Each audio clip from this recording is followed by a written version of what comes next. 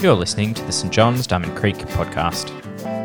This episode presented by Associate Minister Julie Blinko.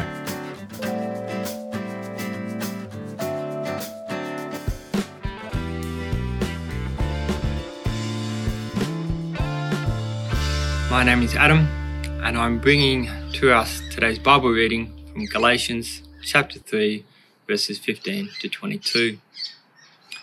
Brothers and sisters, let me share an example from everyday life. Just as no one can set aside or add to a human covenant that has been duly established, so it is in this case. The promises were spoken to Abraham and to his seed. Scripture does not say, and to his seeds, meaning many people, but to his seed, meaning one person, who is Christ. What I mean is this. The law introduced 430 years later does not set aside the covenant previously established by God and thus do away with the promise. For if the inheritance depends on the law, then it no longer depends on the promise. But God in his grace gave it to Abraham through a promise. Why then was the law given at all? It was added because of transgressions, until the seed to whom the promise referred had come. The law was given through angels and entrusted to a mediator. A mediator, however, implies more than one party, but God is one. Is the law, therefore, opposed to the promises of God? Absolutely not. For if a law had been given that could impart life, then righteousness would certainly come by the law. But Scripture has locked up everything under the control of sin, so that what was promised, being given through faith in Jesus Christ, might be given to those who believe. Hear the word of the Lord. Thanks be to God. Has anyone ever received an inheritance from a will? You receive something for free because someone else has put it into a contract that when they die, they want you to receive it. Now, of course, it's up to you what you do with it. If you keep it, if you give it away, whichever. But the point is, it's up to them what they do with their property and where it goes. I knew of a man in his early 20s who received a house as part of an inheritance from his father's friend, a man he hardly even knew. When he discovered he'd inherited a whole home, he got on a plane, flew to the city that was in, and was just quite excited to see this house that he'd inherited and what he was going to do with it. You can imagine some of his siblings might have been a bit jealous as they thought, I've been saving for a house for years, how come it's just given to him? Or maybe some friends of the deceased man thought, I actually knew the man. Who is this young whippersnapper who's coming in to claim the property? Irrespective, when a formal contract is signed, it can't be changed. It's been put into effect and it can't be altered. All of it applies, every word, every line. You can't amend it, you can't choose your favourite bits and disregard the rest. It applies when the person is living, but it takes effect after their death. Well, I have some good news for everyone watching today. You have a surprise inheritance. There are treasures which have been deeded to you, and it's explained in this treasure box, which we're going to look at later. I'm for real. There are treasures and inheritance deeded to you, and for you to live the abundant life in Jesus, it's best we know what they're about. We'll get to it shortly. This passage kind of links us and explains how we get there. So big picture, as we look at the book of Galatians, and particularly the passage we've just heard, it's a calling for us to live by faith. We look at Abraham, the father of our faith, representing him with the letter A here, and the promises he received from God. Abraham was a man of faith. He was called out of his hometown of Ur in ancient Iraq, and he was called to follow God into a modern land, or a land of promise, modern-day Israel, into the land that God would promise and give to him. You can read more about this man in Genesis. But of significance to us today is the promises, the covenant which God gave Abraham. It was a forever promise, a royal proclamation which was spoken to Abraham by God. And because it's relevant to our inheritance, I'm going to duck back to Genesis now and read it. It says, I will make you into a great nation, and I will bless you. I will make your name great, and you will be a blessing. I will bless those who bless you. And whoever curses you, I will curse. And all the peoples on earth will be blessed through you. He continues on, look up at the sky and count the stars, if indeed you can count them. So shall your offspring be. I am the Lord who brought you out of Ur of the Chaldeans to give you this land to take possession of it. And he goes on to describe the land's markers and the boundary markers. Now switch forward to the book of Galatians. It says, the promises were spoken to Abraham and to his seed. Scripture doesn't say, and to many seeds, meaning many people, but to your seed, meaning Jesus, one person, Jesus Christ. The seed referred to is Jesus. The covenant between God and Abraham was fulfilled in the Messiah, Jesus, and cannot be altered. Jesus is the fulfillment of that promise, making those promises available to all who believe in him. That's the people from first century Galatia, but also the people from 21st century, Nillumbik Shire and surrounds, anyone who believes in him. Now I want you to keep this picture in mind as we go back to the book of Galatians. It's a city where Jews and Gentiles were coming to faith in Christ. The Gentiles were being grafted in with those ancient promises that were given to the Jewish people, and they were learning together to be the people of God. There was friction and transition and change and conflict, and sparks were flying as they tried to understand it all. There was much need for Paul to teach and rebuke and give clarification that was needed for them to live well in this new covenant time. Specifically in this passage, Jewish people who had learnt and had faith in Jesus and living as his followers were looking back to the law, represented today by these little books. We'll put the law in about here if you're following the timeline. So they were kind of looking back and adding bits from the law, choosing their favourite bits or the things that they thought were really important. And Paul, the writer of the letter, does a bit of a ninja move and says, you want to look back? You want to pull things out of the law? Okay, but let's look back even further to what was before the law, to the promises God gave to Abraham. So this passage is a little bit of a clarification about how these two are relevant to each other when you're living in Christ in the 21st century, but also for those that were following back then. So let's take a look. Keep that in mind as we look further. The law was given 430 years after Abraham. It was given to Moses, a mediator of the people of Israel. Now the law, as we've been looking in the last couple of weeks, was made up of 613 commandments. They were commandments for people to live holy as God's community, how to love God well, how to love each other well, how to love those in your tribe, how to treat those well outside your tribe, how to administer mercy and justice, how to care for the environment, how to care for a widow once her spouse had died. Some of them are really quite helpful, how to have good health and hygiene, other things like that. But it was impossible to follow all of them. No one could. And like a modern day contract, if you broke just one law, you've broken the overall contract. We'll keep them there for future reference. So Paul raises the question in verse 19, why bother with the law? What's its point, then or now? And verse 21, is the law opposed to God's promises? Now this might not seem that relevant to people watching on today, but there are some examples here of where it could be useful. Number one, if you're ministering to Jewish people or trying to understand their worldview, this is a really important concept. Many of them still use the law and follow it in some form or another. Number two, when friends ask you, do you still need to follow the 10 Commandments? Do you still need to live under all those laws of the Old Testament?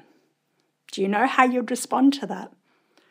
Number three, for a clarity of how it all fits together, so that we too don't fall into the trap of adding bits from Old Testament rules.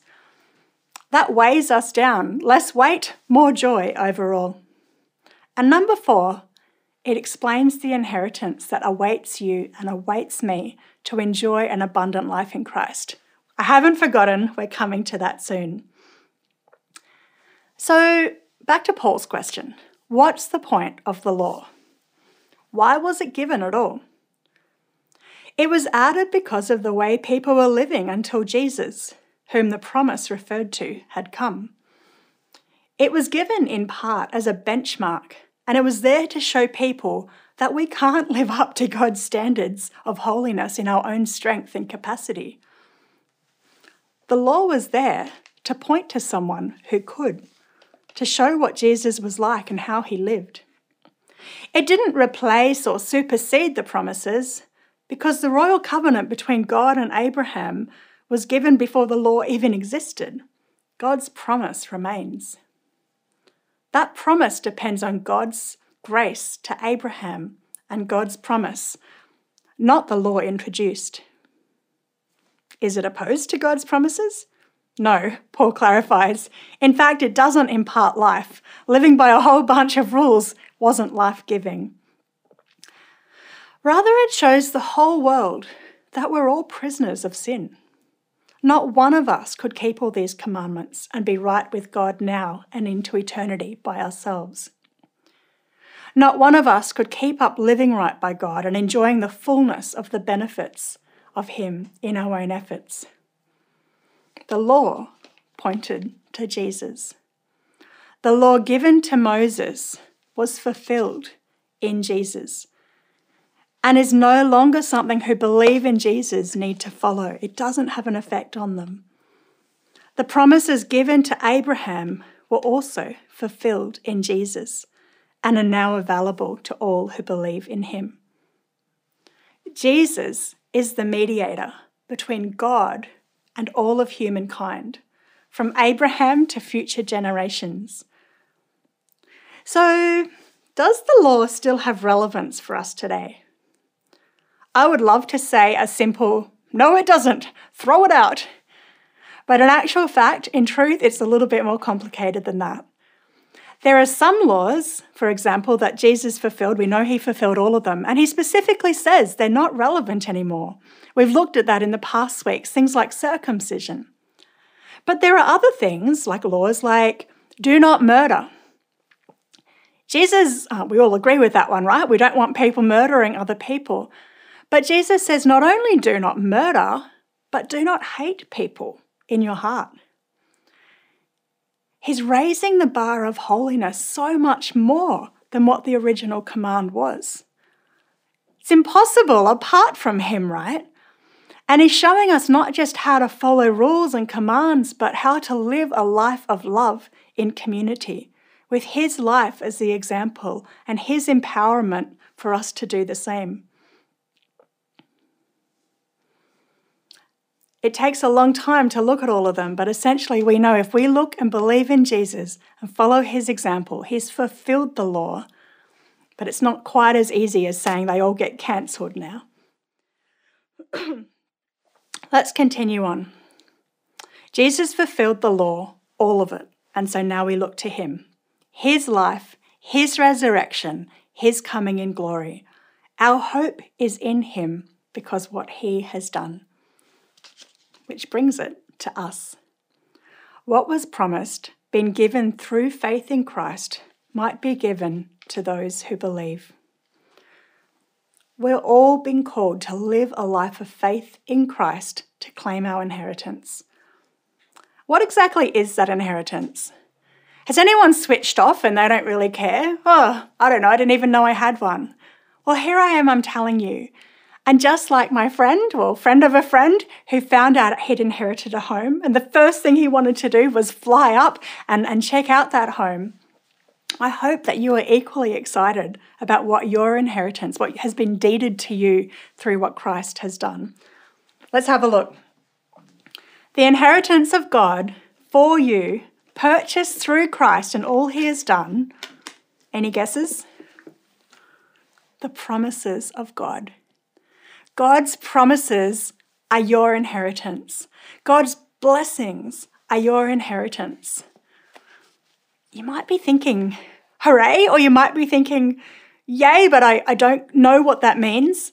And I want to finish up today by looking at 3 things in what I would suggest as next steps.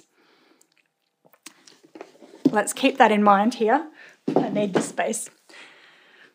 Because we are united with the Anointed One, all of the promises of the kingdom are deeded to us because we believe in Christ. We'll put them together to represent us with him. Not because we kept the law or fulfilled religious duties, but we receive all the promises because of the promised one. He is the Saviour who brings all the promises of God to those who believe. So let's dig deeper and find out what they are. First application, know your inheritance. Know what I'm talking about. The promises of God are your inheritance. They're deeded and available to you. Some of them you get by default when you choose to believe in Christ. Others you need to do something to claim them.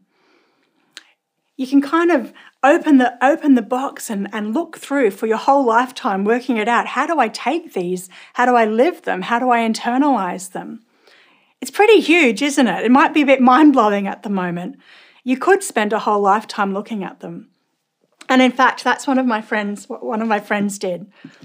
When he realized that the abundant life that Jesus had purchased for him was available to him, and to live that abundant life, in part, it meant knowing the fullness of God and the promises available to him.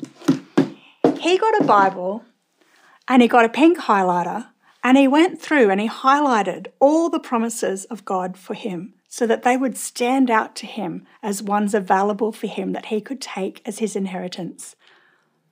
Now, that might sound a little bit interesting to you. Maybe you'd like to do something similar. Where do you begin? I'd encourage you to begin with the words of Jesus. Often they're in red in your Bible. Maybe you don't need to pink highlight those ones, but begin with the words of Jesus. My favourite words of Jesus, right at the moment, the promise I hold on to him quite often, is in John 14. He says, "Peace I leave with you, peace I give to you." My inheritance is God's perfect peace made available through Christ. There's a lot of changes coming up in my life. We're packing boxes at the moment.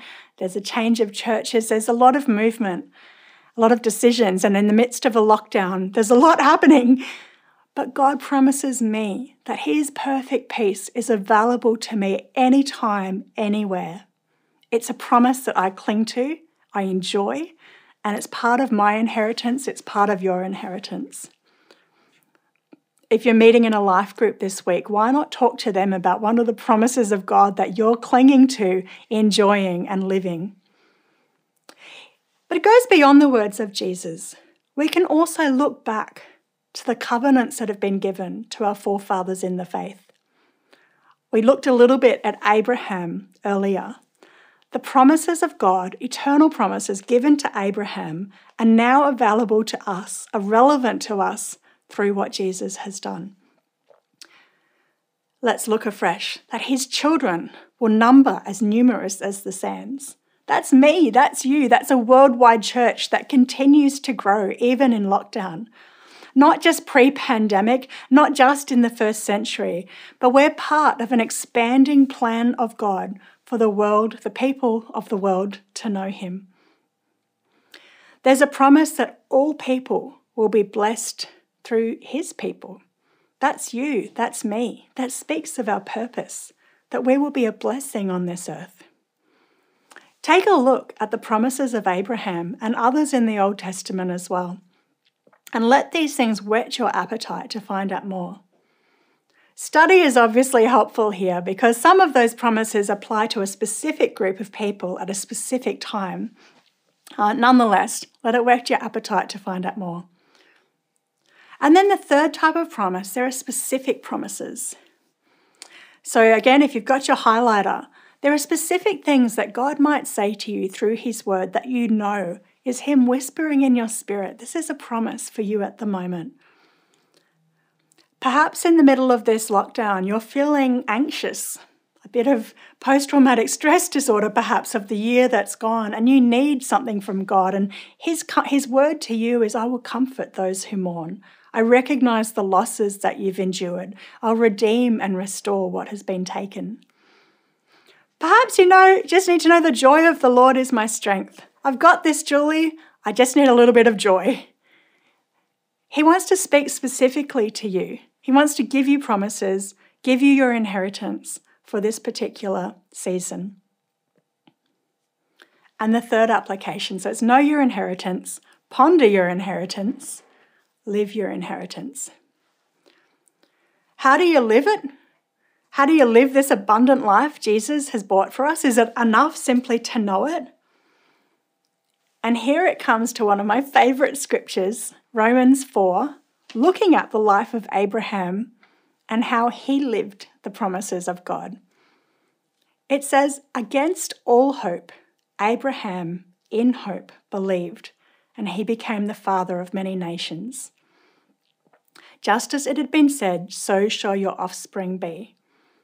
Without weakening in his faith, he faced the facts.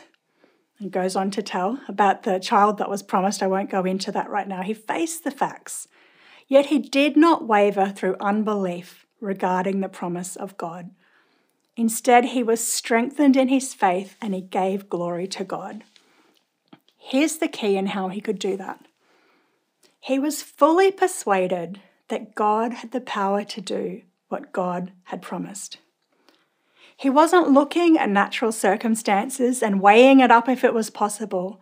He was convinced that the God he knew would do what God had promised. It's as simple as that. Abraham believed God. And in the process of us doing the same, our hearts get purified, get cleansed, become whole. We live as people that want to know God more and live as his people. Our characters begin to reflect him to the world around us. The very thing that the law originally set out to do, to teach us how to be his people on the planet, becomes possible and occurs anyway as we believe in Jesus and trust in the promises of God. Amazing, right? Faith wins. Faith in Jesus is the ultimate. It accomplishes what the law couldn't. No wonder there's so much opposition to us growing in faith. I'm going to finish this up by praying. Lord, for the sake of the world around us, who so desperately need you, grow our faith.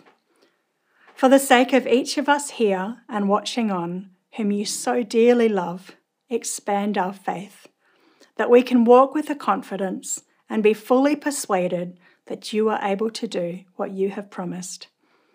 Thank you that we are your children of promise, living with an abundant, eternal, and incredible inheritance, loved and united with the promised one, Jesus Christ. In his holy name, amen. Thanks for joining us. If you'd like to subscribe to this podcast, you can do so in Apple Podcasts, Google Podcasts, Spotify, or wherever you get your podcasts from. Just search for St. John's, Diamond Creek.